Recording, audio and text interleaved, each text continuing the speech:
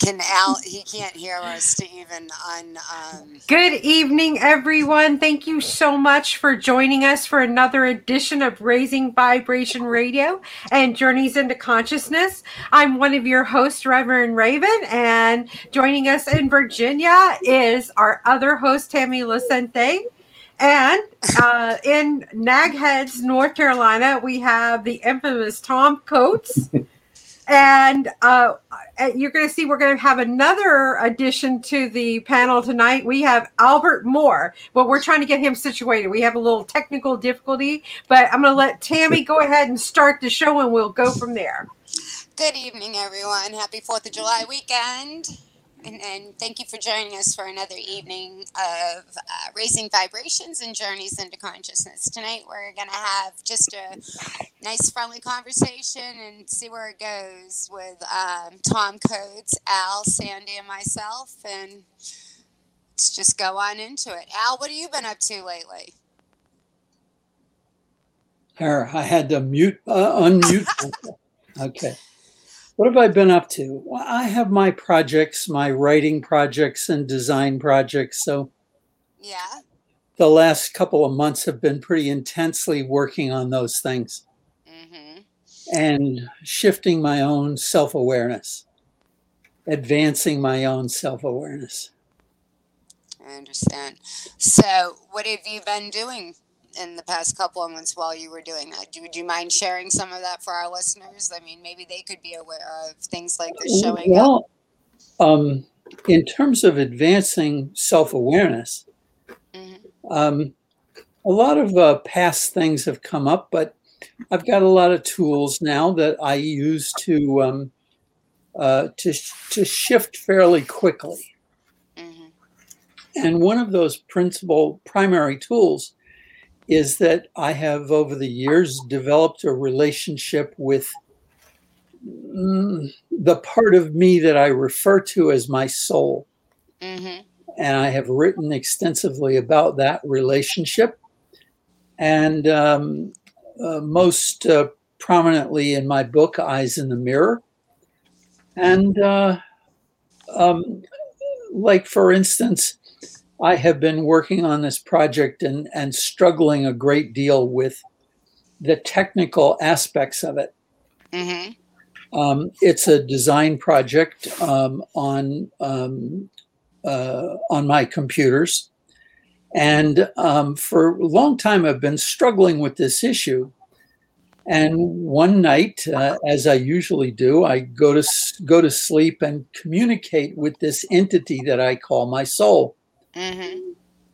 And sure enough, this one night I said, I don't know what to do about this. And I woke up in the morning. The way I had been approaching this drawing was slowing my computer down enormously to the point of real aggravation. And so I turned to my soul and asked for a solution. Well, I woke up the next morning, as I often do. I woke up the next morning and had a fabulous idea run through me, and it has made the drawing process on the computer with this program that I use so much easier. Excellent. Yay! So I can rely upon that communication with that part of myself that answers me intuitively and through ideas and auditory recommendations or whatever. And it is a real help in terms of problem solving. Exactly. It makes me think of what is it? The Vesica Pisces, remember? Vesica Pisces. Yeah, that we would do in the class. Makes me think of that. Being a really powerful tool also. Well, Tammy, you need to orient the audience to the fact that Al teaches classes in what is referred to as I need to self-mastery. orient them. So I've had the privilege of attending a few of Al's classes, and they've been very, very helpful. And recently in the past year, ever since last summer, I think that's when we worked with that, I've been able to use those visualizations. Do you want to describe it? Like the way you taught it to us in class, it's been really helpful for me. Well, we talked about a lot of them. Which ones? It's the two circles that cross the Vecca Pisces. Am I saying it wrong? I'm chopping it up. I'm all horrible with these words, Yes. guys. Say it correctly, please. It is called the Vesica Pisces. Vesica Pisces, yes. And I can feel it. So once I started working with it, I could feel it. So I find that interesting. It is a shape that is formed by the intersection or overlapping of two circles of the same diameter at each other and intersecting at each other's center point. So imagine two circles coming together, and they're tangent at each other's center points. That creates the true Vesica Pisces. Yeah. And what it represents is the balancing of our masculine and feminine sides or aspects. And in that balancing, it opens up what the Vesica Pisces is called a portal between the physical dimension and the etheric dimension, called a portal. So when you practice this using this technique, you can very easily go between physical existence and etheric or non-physical existence, where you can find endless answers to physical issues. Like endless. Infinite. So whatever issues you have. Do you hear that, audience? Whatever issues you have, as you develop a relationship between and a balance point between your own masculine and feminine sides, you automatically you automatically establish this Vesica Pisces in your own psyche. And the Vesica Pisces, as I've said before, is referred to as a portal between dimensions. So when I balance the masculine and feminine within me and visualize these two circles coming together, one representing masculine, the other representing feminine, I bring them together, tangent at each other's, not completely overlapping. They're overlapping roughly halfway. And it creates a shape like, it is the shape of every orifice in the human body. The torus. Mouth, eyes, all the openings in the body. And at any rate, no TMI. A little TMI. Okay, well, come on, it's 4th of July weekend. We can be a little wild. so, at any rate, once you are able to go back and forth between the dimensions, the physical and the etheric, you can go there at any time to find any solution for any issue that you face. Exactly. So it's I've amazing. been using that practice for about 30 years. It's very powerful. I started visually doing it with you. I just would visually picture that a lot, and it definitely does wonders for you. All sorts of things, amongst other things. So we're on book number 2. We're doing classes. You're doing Zoom classes right now, right? Are you doing beginner and advanced? I'm doing an advanced right now, and I will start a beginning one in September again. In September, excellent. Well, I encourage anybody that any of this resonates with to look Al up. It was a really beneficial class for me. I took a couple of them. It was wonderful. I so enjoyed it, and it was very helpful. And I've noticed using the tools quite a bit. So, what kind of book did you write? The first book that I wrote was called Eyes in the Mirror. Everything changed when he met his soul. It is available on the book's website. Should I give that website? Yes, please. Okay. Please do. It is info.eyesinthemirror.com. That's info, INFO, dot eyesinthemirror.com. Okay, I'm going to post that on here in the feed so that everybody can go to that. But basically, that book, in a nutshell, what is that book helping people to do? Well, it's a story that's based upon my life, an event in my life where I was faced with an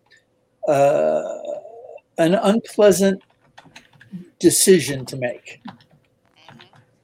In the book, I describe a way that I met my soul, and it gave me reasons why everything in my life had occurred, and it showed me a way to find a place in my heart to make this decision, this very difficult decision. I don't want to say too much about it, but and then at the end, by going through this process of self-knowing, through this conversation with my soul, I got to visit what you might call New Earth, and I got a tour of a city on New Earth. And when the character, or I, came back from that visit, I had the answer to the challenging situation. Wow. And I got to see the future. The future of human beings on planet Earth. Tell me about that, Al. What did it look like? Well, being serious. What did you experience? What did it feel like? What can you recapture right now? Well, I would ask you and your audience to imagine that you have reached, and everyone you know has reached, a sense of union or recognition of their oneness with everything. A visceral recognition of that oneness with everything. So that in that recognition, you have, by today's human standards, you would have extraordinary gifts. Wouldn't you agree that if you could even recognize that, your experience of this life would be much different? Tammy, if I may, your voice is kind of coming in and out. Not very. Can you hear me now? That's better. Yeah. Yeah. Sorry, I heard you, but it was dim. That's much better. Go ahead, Al. So, imagine that you and everyone on the planet has this advanced self-awareness of their connection with their soul. You have an awareness that you are one with this eternal, all-loving entity. Mm-hmm. And that when we allow that union to flow through us, everything that we see now in the world shifts as a reflection of who we are being. Exactly. So the way you might think about this is in contrast. What we see today is a world that reflects our sense of separateness from ourselves and our souls, our separateness from each other, our separateness from the planet and all her creatures, and our separateness from this is perceived separateness from the creator of all that is. So you could think about this as a the question I ask myself, well, what happens when people remember that oneness with everything? Yeah. What happens? What does the world look like? What does human relationships look like? What do our social systems look like? And based upon, from my background as an former architect and former urban designer, I started to imagine what a collective, what a city would look like when a collective of human beings remember that oneness. What did it look like? Well, buy the book, Tammy. yes, buy the book. Buy the book. Buy the book, Tammy. Buy the book. Read the book. I got a question for Tom. Go ahead. I can tell both of you what it looks like. What? It looks like a world without lawyers. Exactly. Yeah, amen. Yes, it amen. does. No one needs a lawyer because everybody gets along. Hey, wait, Exactly. you're a lawyer. Very boring world. You're a lawyer. Not boring. So, Tom, how did you meet Albert? Al showed up at one of our ion. I'm involved with the Richmond Ions group, which is a community group of the Institute of Noetic Sciences, based in Petaluma, and we have probably the most vibrant, robust community group in the entire global network of ions right in Richmond. And it's been around since mid-90s, and we've been having a monthly program with very outstanding speakers, including Al on a couple of occasions, so maybe 3. Congratulations, Al. And Al and people who are outstanding like Al, when they find their way to Richmond, tend to somehow find their way to us. We don't know how; they just do it. Because of the oneness of all things, huh? I say it's a beacon. Anyways. Yeah.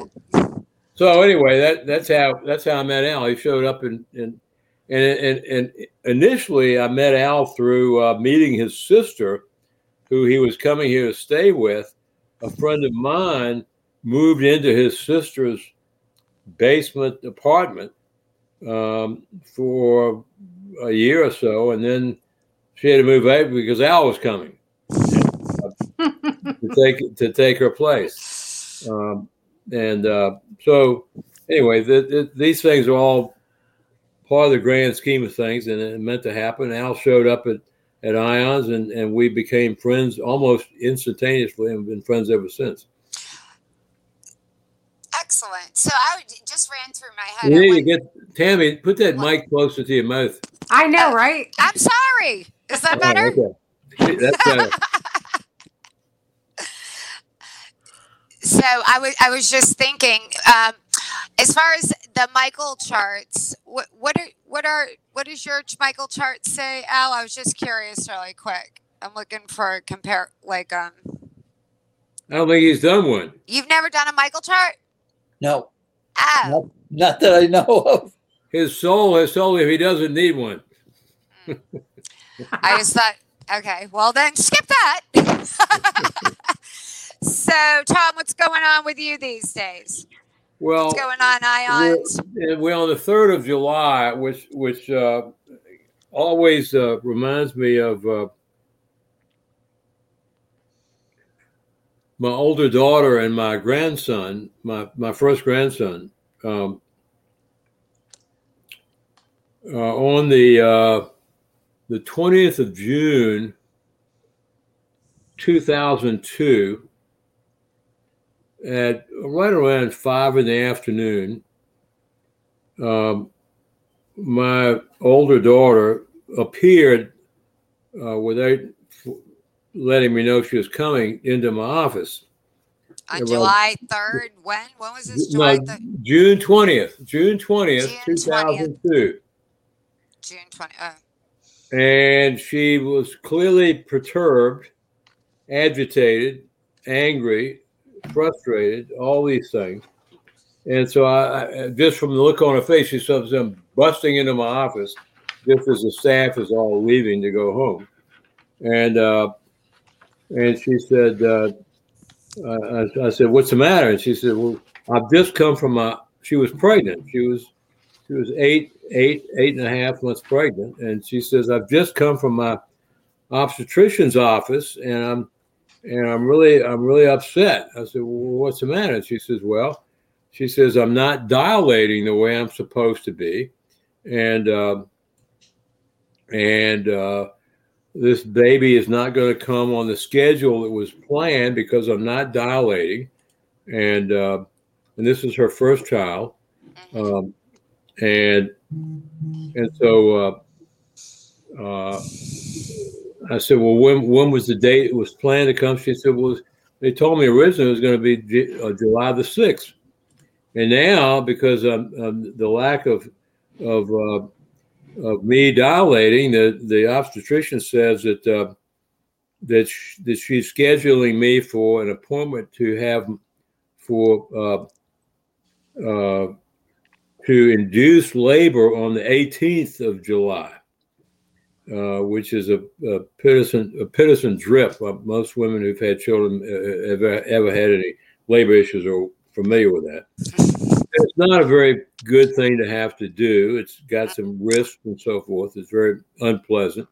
And it forces labor, yeah. But yeah, forcing labor, and with a fair amount of risk for both the mother and child, and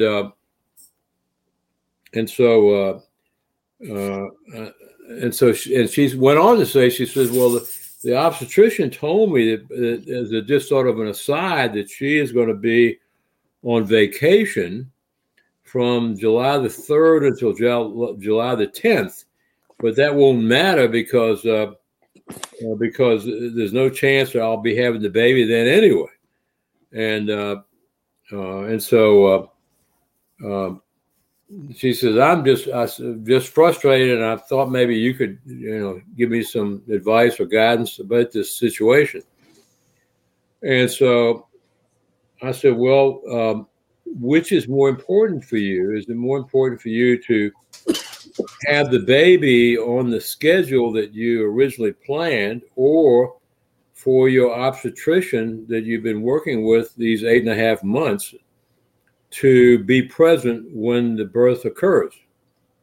And she says, I don't care about the obstetrician is there. I want to have the baby. And so I said, okay, well, that's that resolves that issue. So you don't mind having the baby while the obstetrician is on vacation, just so we're clear. And she says, I don't care if the obstetrician's on vacation. She has lots of partners. They're all very competent. Someone will step in to help out if it happens. And I said, well, then I think it would be appropriate for you to pick a date that you want this child to be born. And she said, well, what do you mean? I said, well, what date would you want if you had your way? I'm giving you right now the opportunity to choose the date your child will be born. And she said, well, oh, gee, I don't know. Lots of us and vacillation there. And she says, well, what do you think? And I said, well, first of all, it's not my choice to make. But I think, first we ought to check with the child to make sure the child is on board with what we're talking about here. And so I asked a question of that, and I got what seemed to me an affirmative answer. And so she said, well, Dad, what day do you think? And I said, well, listen, Holly, my daughter's name is Holly. I said, I don't, again, it's your choice, but I said, as a grandfather whose memory might be fading as time goes by, it would be hurt my feelings. Yeah, it would be very easy to remember July 4th as a birthday of my first grandchild, if that happened to be the date that was picked for this birth. And she said, oh, I think that's a great idea. That's a wonderful idea. I think that would be terrific. And good. I said, well, let's run that up the flagpole with the child and see if he or she is on board. And I say he or she because Holly had refused to do ultrasound or to determine the sex of her child. I had gotten from my own guidance that the child was to be a boy, but I had not shared that. So we had to, we were just dealing with he or she, and so we got a positive from the child's standpoint of July 4th as a good date, and so I said, great. Well, it looks like that's it. And she says, well, what do we do now? And I said, well, it's done. That's all it is. You make that choice. The child's already made that choice. And I said, if you want to cement the thing, we can put our hands together and bring our energies all together, including you, me, and your child, and bless that event as if it had already happened. Knowing it has in the context of creation, it's already there. It just has to be out. And so we did that. We put our hands on the desk and threw them up, and I said, it's all done now, and just I don't need to hear from you again. Just call me on the night of the 6th when you're on the way to the hospital. I said, we're going to make part of this that the labor is going to be without any issue. It's going to be very natural. It's not going to be very painful, and it's all going to go smooth as silk. And so we did that, and so she says, "Oh, Dad, I feel so much better. I knew you'd come up with something like this." And so she left my office 25 minutes later, and came in literally in a state of despair, like a frustration and irritation and so forth, and left in a state of exhilaration. And I didn't hear from her again for another 13 days. And about 6:30, 7 o'clock on the night of the 3rd, I told her not to call me until not to go to the hospital or call me until the contractions were coming every 90 seconds. And so she said, she called me about 6:30, 7:15, said, Dad, the contractions are coming every 90 seconds. We're on our way to the hospital. Come on over when you feel like it. We'll be there. And this baby's coming in the morning. And so I said, great. And I got over there about 8 or 9 o'clock that night, and around plus or minus 7 the next morning, very, very easily, without any real stress or strain, my first grandson was born. It's beautiful. Yeah. So how excited was she with her 4th of July baby? Yeah. That's just fun. How interesting. Yeah. Yep. Happy 4th. And so how old is he now? When was that? He turns 19 tomorrow. 19 tomorrow, right. yeah. Right. He'll be starting college in another 6 weeks. Excellent. Right. Excellent. That's beautiful. I love that story. Well, it's just an example. Of how when we, picking up on Al's points, it's an example of how when we realize the unity of all that is with us as part of all that is, we can engage that in ways that serve our greater good and the greater good of creation as a whole. And this is just one small example of it. All the Esther Hicks and channeling of Abraham is all about manifesting, your reality, but you have to be engaged with it and realizing that it is all one, and that what you want wants you, and all that we're part of a large, seamless network of energy. And that's what makes all that work. I would like to add. I'd like to add that there's a principle that we start off with in self-mastery, and that is that energy follows thought, and thought follows energy. Mm-hmm. And once you understand that principle and how to shift your thinking to being inclusive and unified, rather than feeling and thinking separate, thinking that you're separate, then not only does your life shift, but your perceptions of everybody shifts, and the way people respond to one another shifts as a result of our experience of that union. Right. I got a quote for you guys, and I want to see if you guys can tell me who said this, okay? Okay.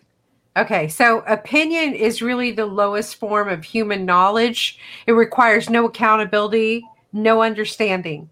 The highest form of knowledge is empathy, for it requires to suspend our egos and live in another's world. It requires profound purpose larger than the self kind of understanding.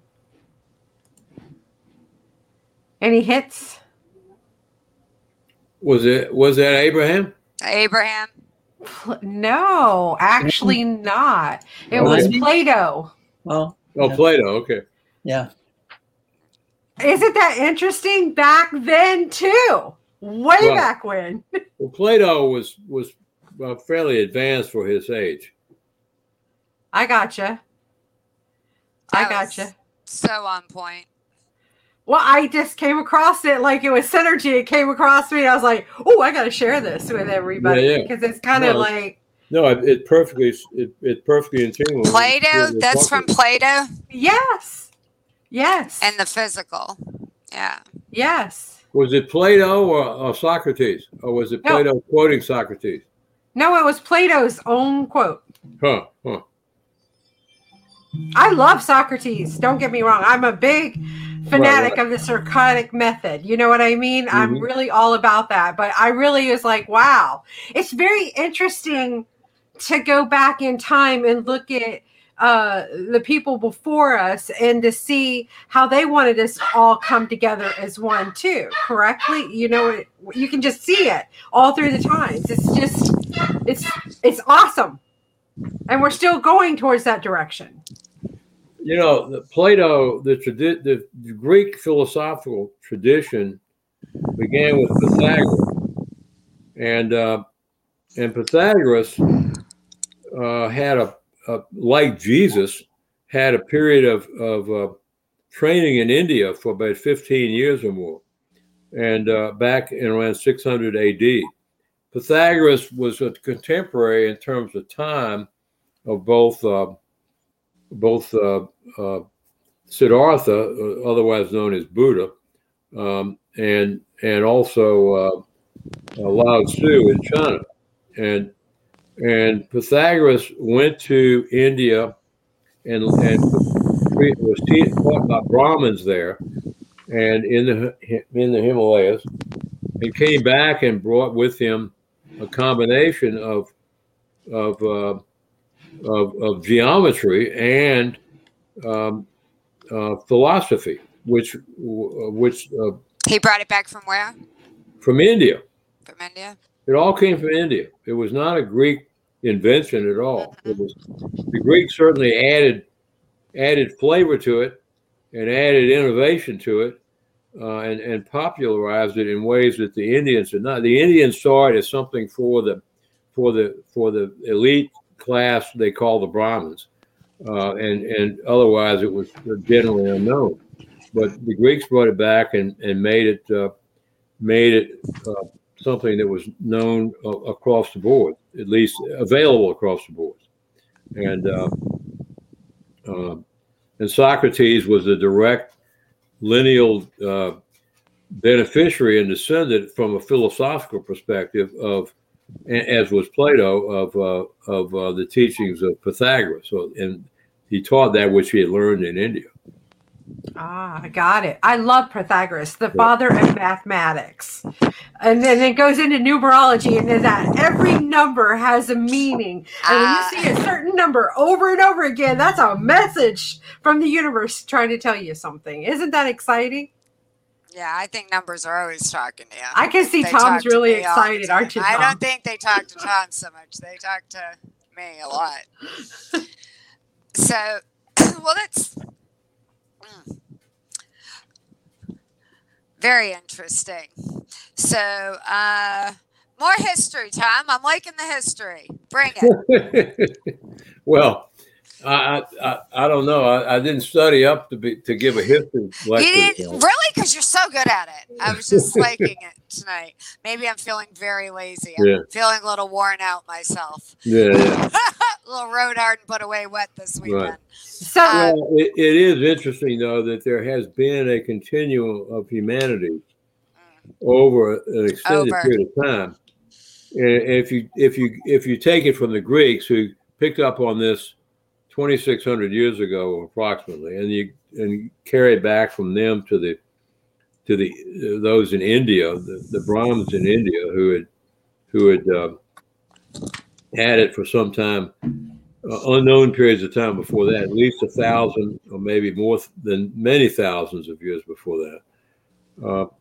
The stuff we're talking about today and tonight, and the stuff that all four of us on this broadcast would like to share with everyone on planet Earth to expand the consciousness of all of humanity, is knowledge that, in large part, has been around for many, many thousands of years. There's nothing new about it. It is only in the shift from India to Greece, there was an expansion of the people to whom it became available. Even that was limited because of the Greek limitations on the idea of citizenship and so forth. But today it's available to everyone with the internet and the breaking down and the dissolving of barriers between people of all cultures, classes, and so forth. Oscar, no. Excuse me, I have to get my dog. He's trying to eat some crackers on the coffee table. I'll be back. Well, Albert, So you just finished up a second book, or are you still working on that book? Oh, I'm still working on it. It's actually going to be rather interesting. It will be both a paper version as well as it'll be delivered through MP4s, and you'll read it just like any other book, but it will be digitally enhanced with animated movies. Excellent. Ooh, Excellent. that is awesome. I love that. And you're the architect of that, right? Yes, that was one of those things where I went into the Vesica Pisces and got this idea that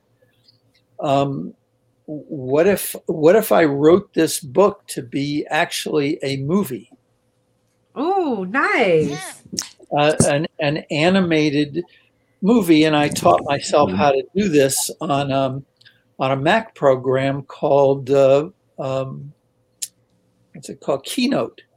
Oh, really? I'm dying to see it. Yeah. Excellent. So you can convert these Keynote slides into animated movies. Wow. That is really neat. So it will be a self-study program on self-mastery. Wow. And when is that due to come out? When is that due to come out? I have no idea. No idea. I'm working on one of the things that I've learned is that, first of all, my creativity, and I use that in a very broad term. I don't mean it necessarily as artwork or architecture or writing, but any kind of creative thinking is enhanced by this relationship that I've developed with my etheric counterpart that I call my soul. So when I open up that communication, one day I did that and got this inspiration that I could write this book as an animated series. Wow. That's incredible. I love that. I know that they're doing podcasts and putting it with animation. Recently, I just witnessed one on Netflix. So it's really incredible that you're actually doing a book to animation, which I've never heard of that before. I had never heard of it either, but that's great. You know, it's like this way that I found in the same manner, in the same process, I discovered and got this intuitive hit on how to do these drawings in a different way. I got that information in the same manner in which I received this idea. So for me, this inner balancing part and communicative relationship with my soul gives me access to all kinds of innovations. Wow. Have you, when you're creating these things, have you ever come up with a thought process like, I've never done that before. That's scary. I don't know if I can do that. What would you say to people that have felt that way? They got a really great idea, but they let fear step in the way and not let them to move forward with it. They couldn't have the idea if they weren't capable of doing it. Well, and the fear only comes in when you think about it. Right. Don't think about it. And so, yeah, that's the point, Tom, is don't think about it. And the other point is that I remember something I read many years ago, which was feel the fear and do it anyway.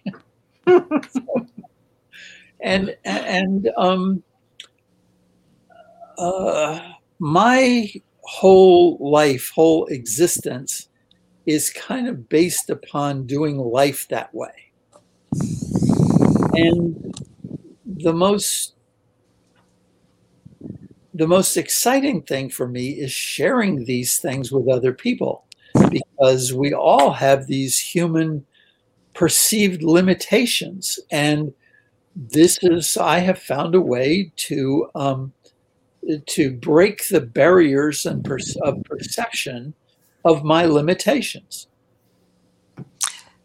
Which is amazing in and of itself. And I don't think, often I don't think we realize just how limited we see ourselves, not truly understanding who we really are and what we really are, and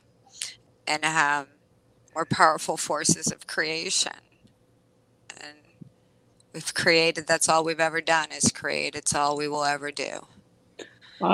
I believe that this is how Einstein and Socrates and I believe that this is pretty much the way, whether they did it in the same way that I did or do, who knows? But the point is that when you open yourself up to a relationship between physical and non-physical aspects of yourself, these are the kinds of things that you can do.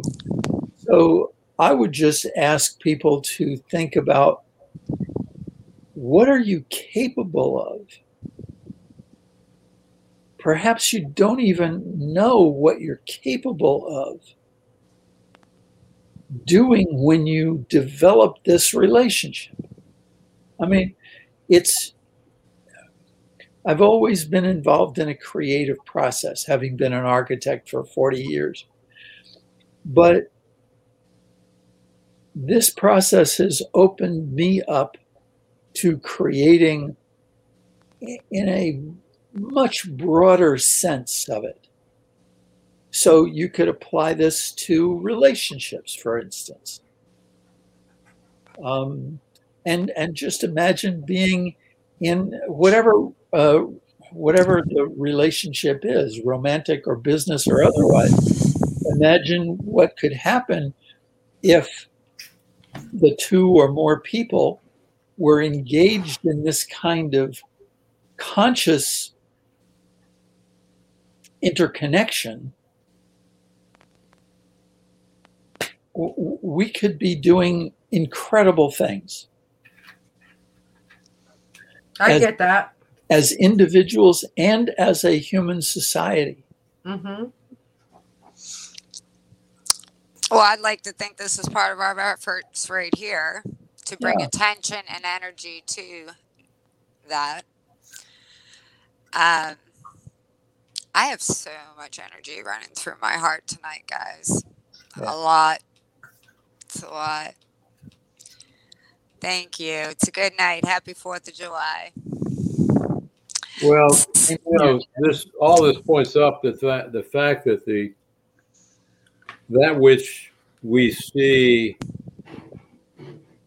at the physical level of manifestation, we look at our hands, we look at the mirror and see our face, we see our bodies, whether they're physically impressive or not impressive, and more of us are not as impressive as we would like from a physical presentation standpoint.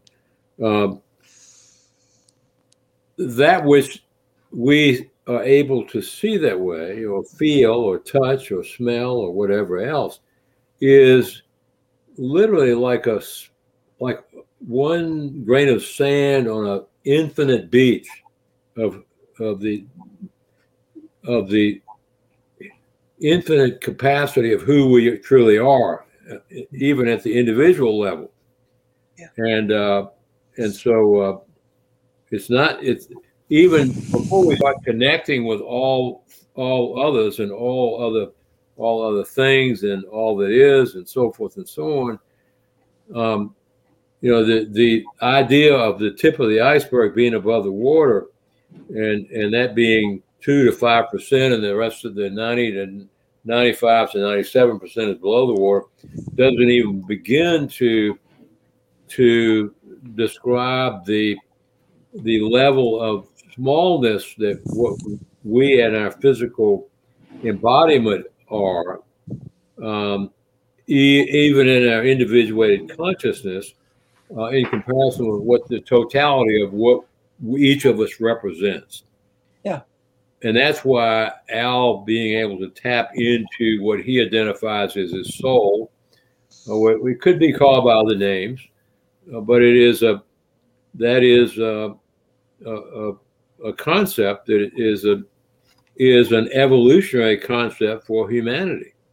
And it is one that we are culturally dumbed down against at this point in our development because of science and so forth having displaced the idea that there's anything beyond the physical. But those of us who have had non-physical experiences simply know that's not the limitation is artificial. It's not real. And that's why the work that Al does, the work that all four of us on this broadcast are undertaking to do, to awaken humanity to its grandeur, if you will, is so important. Because if we do that, many of the things that bedevil us from day to day and cause our economies to fail, cause wars, cause all sorts of terrible things to happen in human lives and in the lives of all the other beings on Earth, don't need to happen if our consciousness was commensurate with the reality that some of us know is there. It would not be that way, and we know that. Absolutely. Well, I got a question. What's that? For some of our listeners that are listening in and they're new to all this stuff, and we talk about the soul, the consciousness, all that. How does one really tap into that soul energy or that entity that we're talking about, that for our creativeness and growing as a collective? How did you guys discover that, or how do people begin doing that for themselves? Well, you can put your tongue on the top of your palate for starters, and you can focus in, take all of your attention and focus it in between your eyebrows. Bring it into your heart. Don't think about it. You got to let thoughts fall away. I just keep going into my heart, and then I push out and I make a circle, and I get that circle going. And then through my third eye and through my crown chakra, I pull in light from as high above me, my absolute highest aspect of myself. I call it in. You have that with your tongue on the roof of your palate, and you can feel yourself connect. And when you do, I see a straight white light, and I bring it in through my body. And that Vesica Pisces thing that Al talks about, I can feel and experience that happening in my body. And you just align, and you just connect. That's how I connect. It's making me share that with you guys. But at any time, if you have the awareness to just stop, Tammy, breathe. Yes. Mike, closer to Meg. Okay. Can you hear me? Yeah. Perfect. Okay. So at any time, if you have the ability within your being to just stop and breathe and say, I know I have access to the answer to this right now. Often it comes to me, and you can start playing games with, pens, whatever you lose around the house. You can play games with it at first to test it out. But you'll get guidance.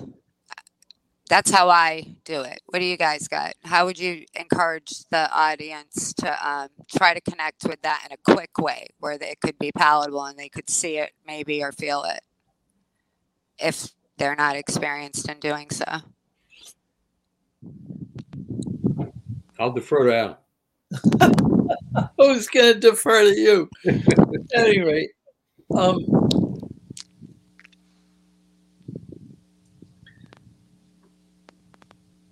there's a spot on our chest, just below the rib cage, where it's called the xiphoid process. Yeah, I'll stand up. Thank you, Tammy. Show the audience where that is. It's a little lower. It's where the rib cage meets. Right here. The rib cage, where the sides of the rib cage come together. That's called the xiphoid process. And I put my fingers on that location. That location is what I learned that is called the seed of the soul.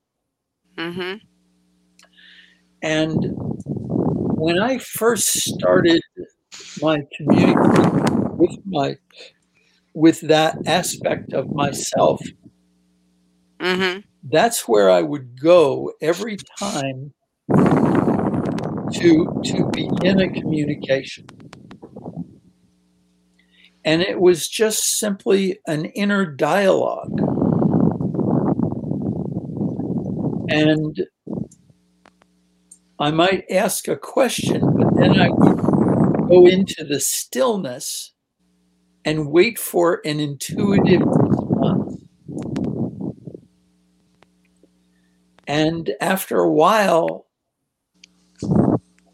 it just, after a practice of that for a little while, I started getting very quick intuitive responses. It was almost like that part of myself was awaiting our connectivity, just connectivity. And that's how it started for me. And then I developed a whole series of other ways to do that. One of which is I will tap into that space just before I go to sleep at night. And invariably, I'll wake up in the next morning with the solution. Yeah, it seems like it just gets, over time, it becomes very just more dialogue. Like you have more, I have more conversation there than I do, believe it or not, with people. But when you directly try to do it, if you're not familiar with it, I guess it's also a matter of demonstrating to the universe or to your soul that you are in the process of clearing out the thoughts and feelings of your separateness from others, and you're focusing consciously on adopting a more unified existence in your thoughts and feelings. That was true for me. As I demonstrated that effort on my conscious part of me, in my thoughts and feelings, it elicited more intuitive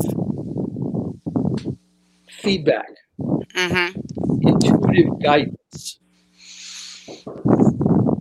Yeah. And today, it's like,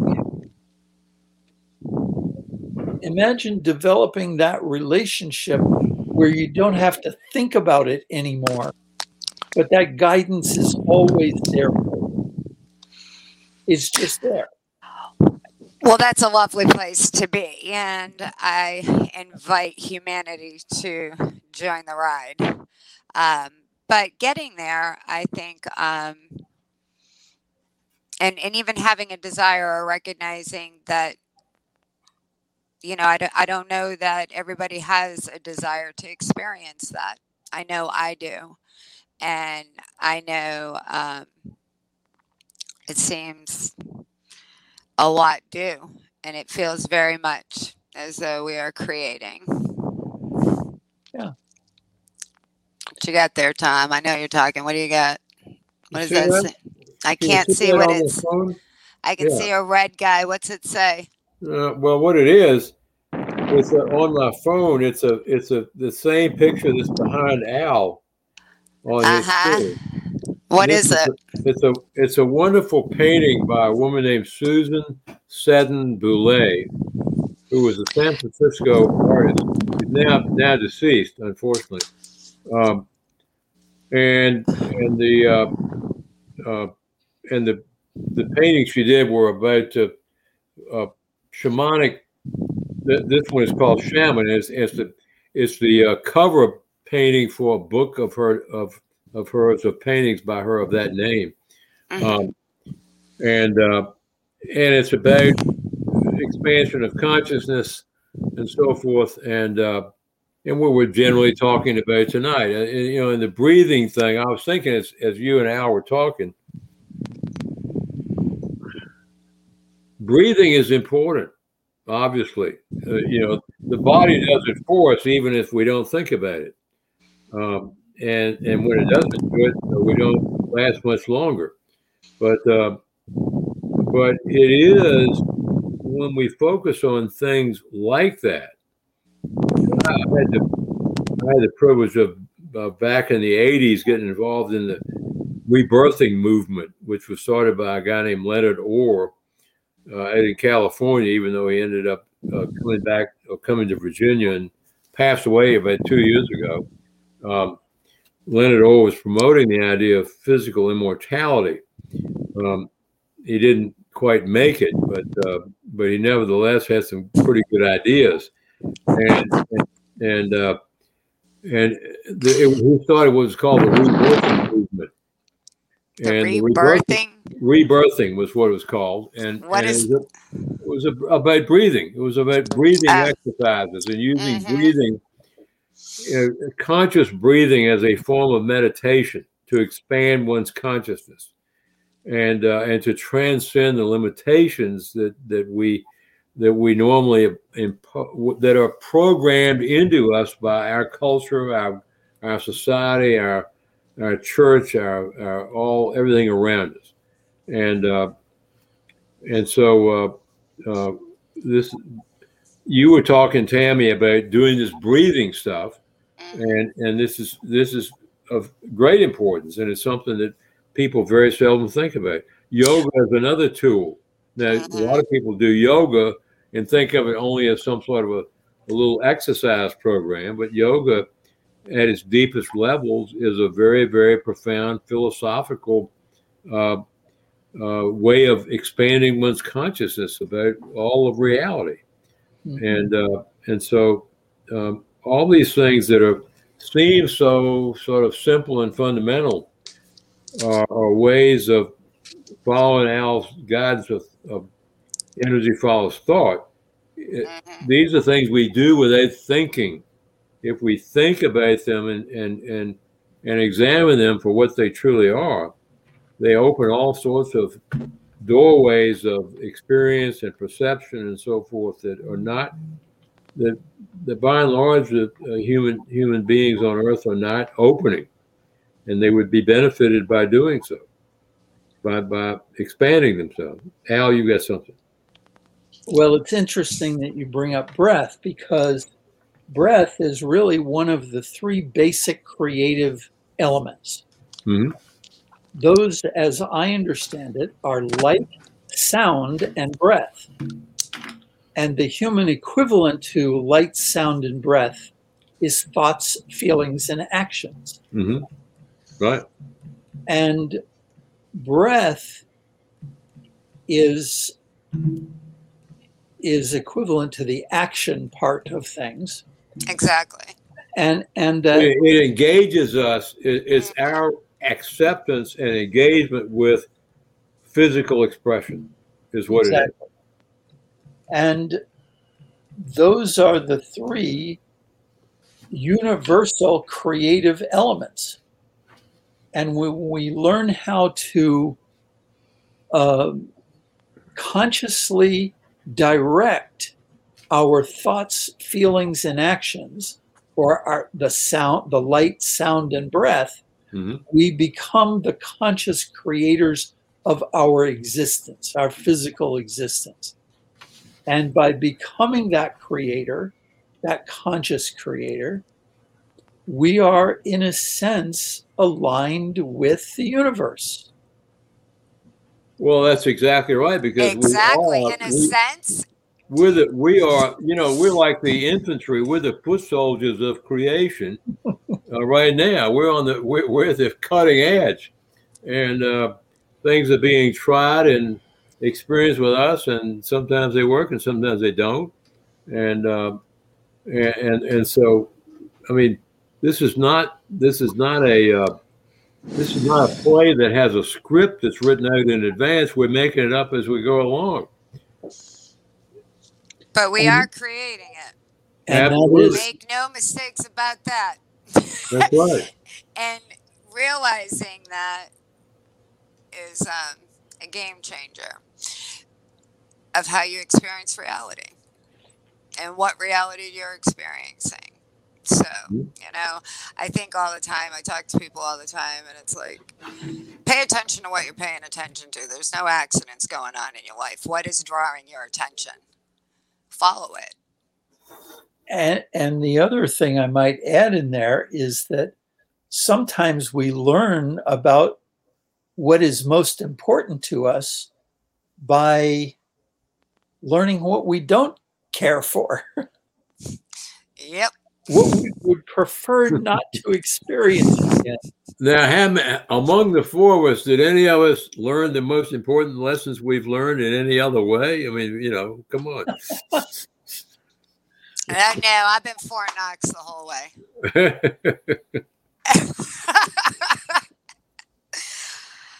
But it's interesting, it's really interesting to think all the different facets. What we have that needs to be released, if you will, is an overlay of programming that teaches us in the opposite directions of what we've been talking about tonight. Mm-hmm. Teaches us that we're limited. Teaches us that what we cannot do rather than what we can do. That any lack exists. Excuse me? That any lack exists. It teaches us that there's lack and there's not lack. Exactly. There's nothing to be afraid of. And I know it seems terrifying when you don't understand that. Right. Or out of the norm in some way. Yeah. And I've come to the understanding that being out of the norm in as many ways as possible is a great reason to celebrate. Yeah, I think it is. I'm a lawyer, and in my earlier career, I used to do a lot of criminal law practice, and what I saw and often commented on to clients was people get prosecuted criminally for having too much fun. They're not allowed to do that. It's against the law. And the law may be masked to make it look like something else, but that's really what it's all about. Okay. I like that one. They just don't want us having any fun. No, yeah, we don't want you murdering anybody. That's too much fun. Too much fun, yes.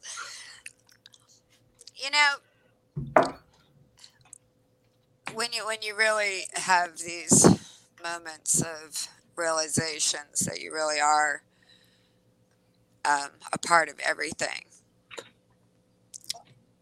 I'd like to ask Tom a question. Go ahead.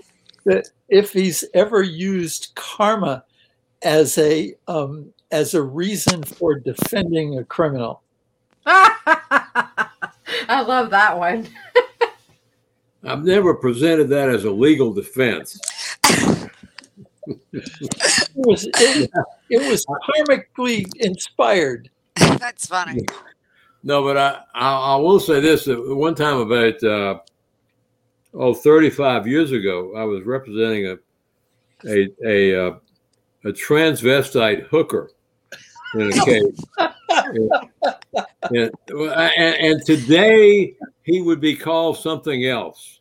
I'm not sure what it would be, but he would be some sort of multi-gender person and so forth. It's way beyond my ability to even understand, although I accept it as real. But in those days, he was just Bob on the one hand and Diane on the other hand.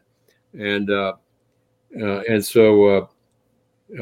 his wife brought him to me as a client, and he was being charged with a felony of malicious wounding against a police officer who had arrested him for being a hooker.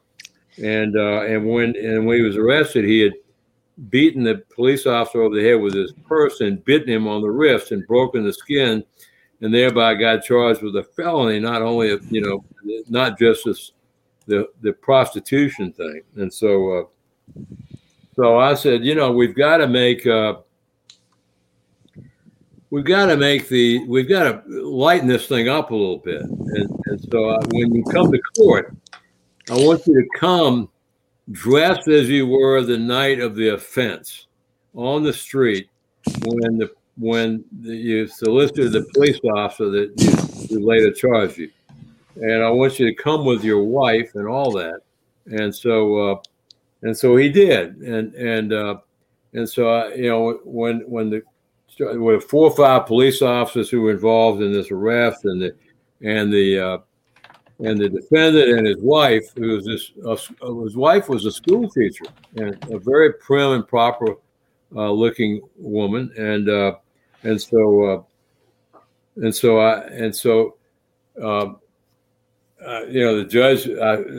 judge read the charge, and I said, Mr. So-and-so pleads not guilty, and the judge says, well, where is Mr. So-and-so? I don't see him.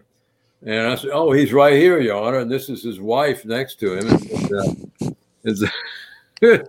So the judge started laughing at that moment and could not stop. That's hilarious. 30 minutes of evidence of all the biting and the hitting over the head and the biting of the wrist and so forth. And when it was all said and done, the judge said, I cannot send this case to the grand jury. I'm not going to do it. Just won't do it. Not guilty by reason of comedy.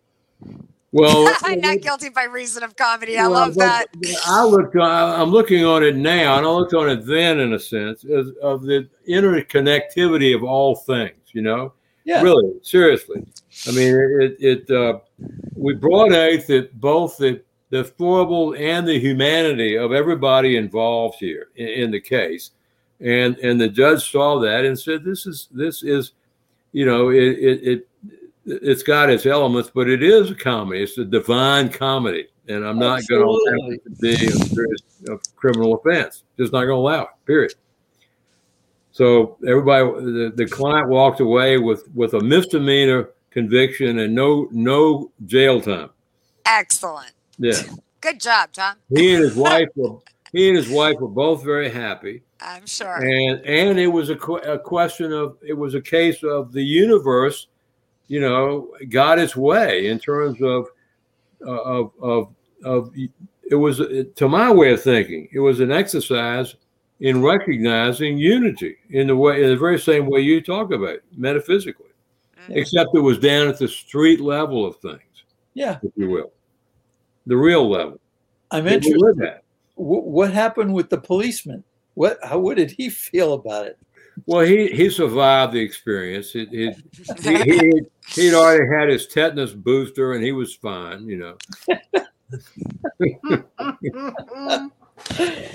So I would say that life is a comedy of errors here on this planet. Period in the discussion. The statement that has me laugh every day is to remember that God is really a comedian playing in front of an audience who forgot how to laugh. No question. Absolutely right. I mean, that keeps me laughing at stuff, at the comedy of human existence. Yeah. And all the silly things we do.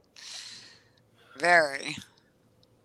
Yeah, Yes, we do. And we need to realize that what we are involved in here, both at the level of this show and at the level of our lives apart from this show, or not apart from it, but outside of the show, involves bringing that reality to the consciousness of those around us. Mm-hmm. That those things that people take so seriously, and you know, we have been both at the human level and at the level of perhaps visitors from other places that enjoy seeing us screw up. We take ourselves way more seriously than we need to, and we are programmed to do so. By our religious institutions, by our scholastic institutions, by our political institutions, by virtually everything. Parental institutions? Huh? Parental institutions? Parental institutions, yeah, exactly. All of it, every aspect of it. And I mean, look at that. Just healthcare is another area. I mean, we've created all sorts of institutional things and norms that are not even remotely sustainable as a way of advancing humanity or human consciousness, and they're all based on totally wrong ideas in terms of things like fear of death and all that. I mean, if you Al, as having been in touch with your soul, know, as only one who has had that kind of connection can know, that you, Al Moore, in this lifetime are merely a transitory physical expression of your soul's creative inspiration. That's all. Well said. The soul That was really well said. Infinitely creating, and you are one of its many facets. You know, like the gleam of a diamond. Mm-hmm. And so if people were aware of that and were aware of the fact that their beingness never ends, they don't need to be afraid of anything at all. So therein, imagine what a world and what your life would be like if you weren't afraid of anything. Sounds illegal. Well, if that's the case, then I bring up that brings to mind a statement by my one of my heroes, Buckminster Fuller. Mr. Dome. Yes, who once said, and I actually heard him say this, was at a lecture of his in 1967 or 8, where he said, "Don't bother wasting your energy fighting a system. Design and build a new system that makes the old system obsolete." Mm-hmm.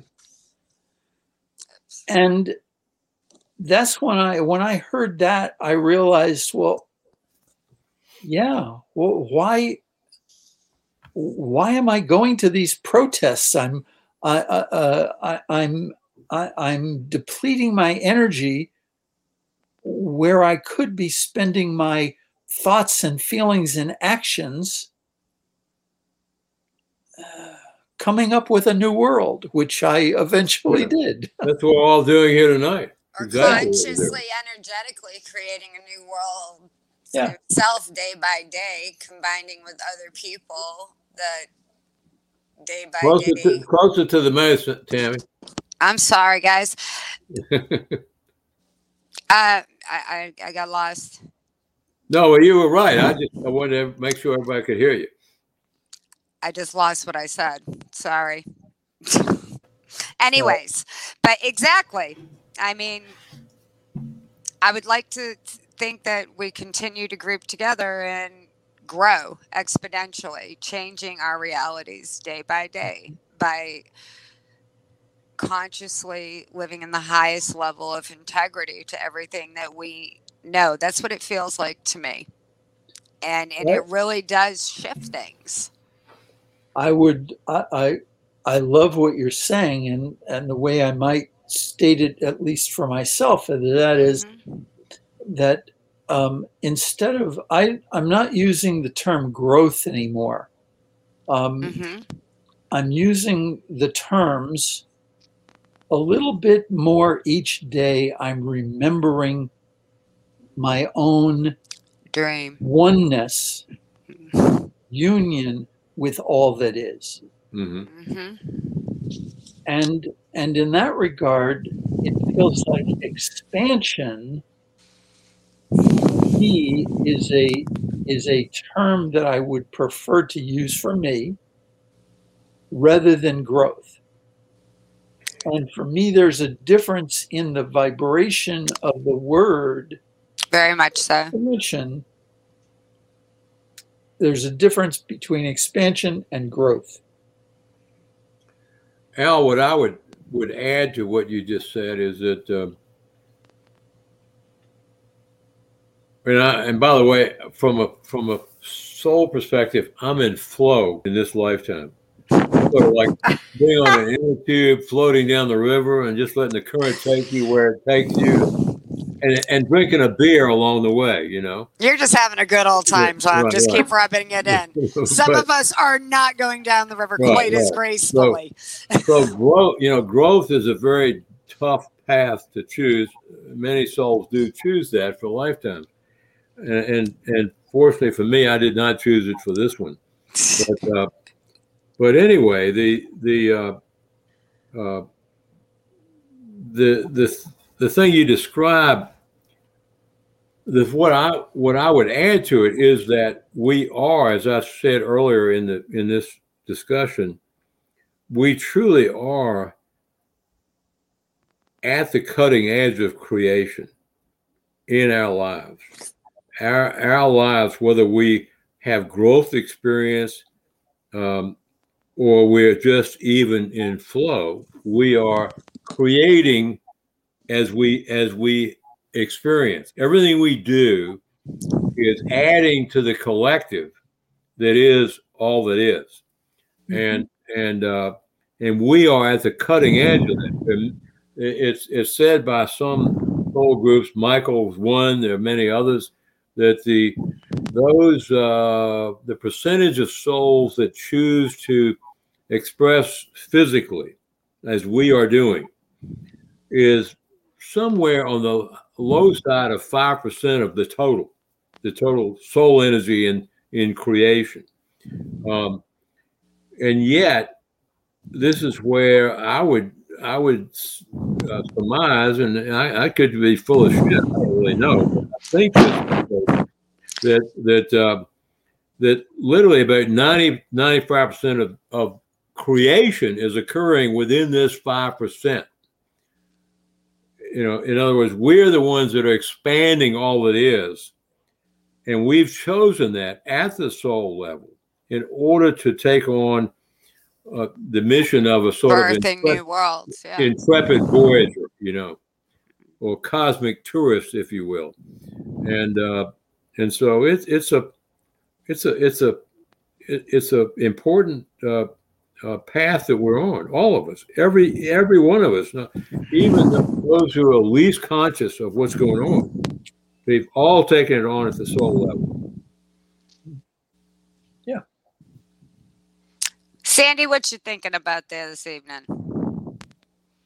Well, I'm just taking it all in and I'm just being mindful of every word that you guys are using. I'm a very simplistic person. I like to have fun. And I just see myself sometimes when I'm not in flow, I'm stuck over in the branch in the mud on the side of the river. So That's what we call growth. Growth. That's growth. I'm in the growth that's period. Growth period. Growth is fun. Oh yes. I'm trying to take my boot up out of the mud to get back onto the inner tube with that beer, which I don't care for beer, but a glass we'll get a of lemonade. wine, whatever. Anyway, Sandy, I want to get love back your on that. sense of humor. Thank you. I know we are talking about Creation Central here. I mean, this is a big conversation. It's hard to hold a container to even have that conversation. I appreciate everybody hanging out and having it with us tonight, though. It's truly my favorite conversation. It is, and to have another author. I didn't know we were going to have an author on the show tonight. What a blessing, Albert! Thank you so much, because I wasn't expecting this. This was like a 2-for-1, right? Like I got the biggest bargain on the sales clearance rack at JCPenney's today. Amen, hallelujah. You know, A twofer. A twofer. That's right. I mean, it's awesome. And the insight that you both have and you bring to us, I love the verbiage you use. I love expanding my mind with what you say. So thank you. It's been lovely, gentlemen. Sorry, let me put this back. You know, Al and I, as I said, we became instant good friends 6 years ago. And very, very seldom have ever heard Al say anything with which I disagreed, and I may or may not have said things with which he disagrees.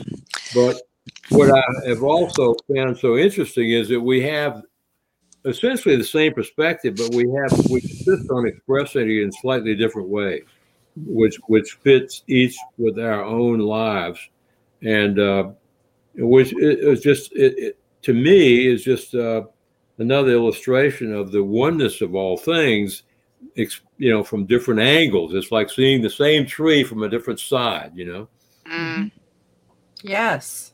And I think that helps to have different perspectives or angles. Mm-hmm. That's why people connect together, so that we can see everything, that tree in all the direction, because I might have my little tunnel vision going on, but Tammy, she's got this expansion going over here, and her eyes see way better on the right side of the tree. Tom sees better on the left side of the tree, and Albert can see the whole tree. That's the beauty of it, and we're coming together.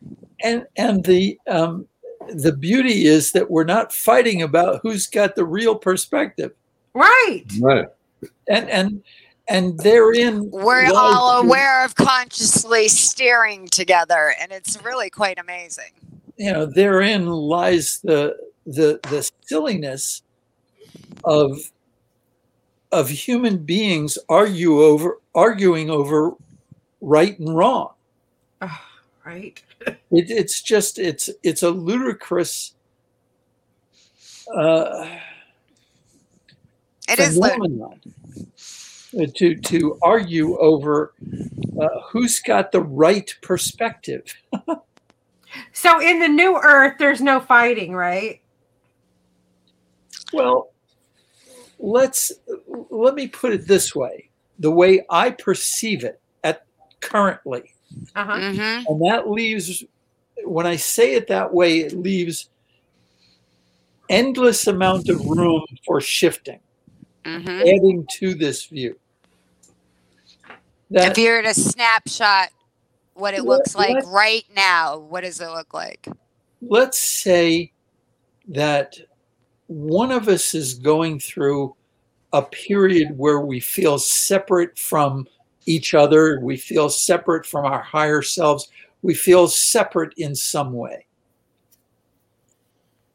In a masterful way,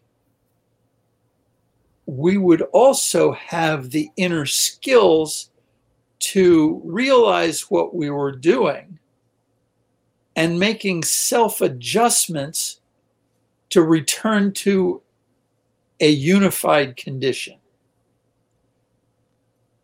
In let's say a criminal situation, or what we might consider to be a violation of one's space or being or whatever, instead of criminality, what if the people were brought together and there were facilitators of remembering union, so that both of the people involved in a separating experience were brought back into the memory of their union, and that they perhaps had the experience of separation to take them to a higher level of understanding of their remembrance of union. So that they realized at the soul level they were merely acting out roles in a sort of a play in order to teach each other. Exactly. Right. To further expand. Yeah. Right. That's all we ever do. I feel like I'm in the Lion King tonight. Mufasa says, remember who you are. That's right. All right. Well, we've gone over our time by a minute and a half. I want to thank everyone for Sandy, is listening. that against the law to do that? Is it? No. Okay, good. I feel much better. Don't disconnect when we get done, guys. Yeah, don't disconnect. But we're going to end the show right here, everyone. Thank you so much for joining Raising Vibrations and Journeys into Consciousness. I'm your host, Reverend Raven. I want to thank Albert Moore and Tom Coates for being such exceptional guests this evening and sharing their insights and enlighten us all as our, I don't know, like our human consciousness going forth. So thank you guys. I really appreciate it. Thank you for having us. Thanks very much. And Tammy, thank you for being an excellent, beautiful host on camera. You're just lovely, my dear. Mwah. All right, we're going to end that show. I love you all. Happy 4th of July. Happy 4th of July. Till next week. Bye-bye. Good night, everyone. Bye. Stay on, guys.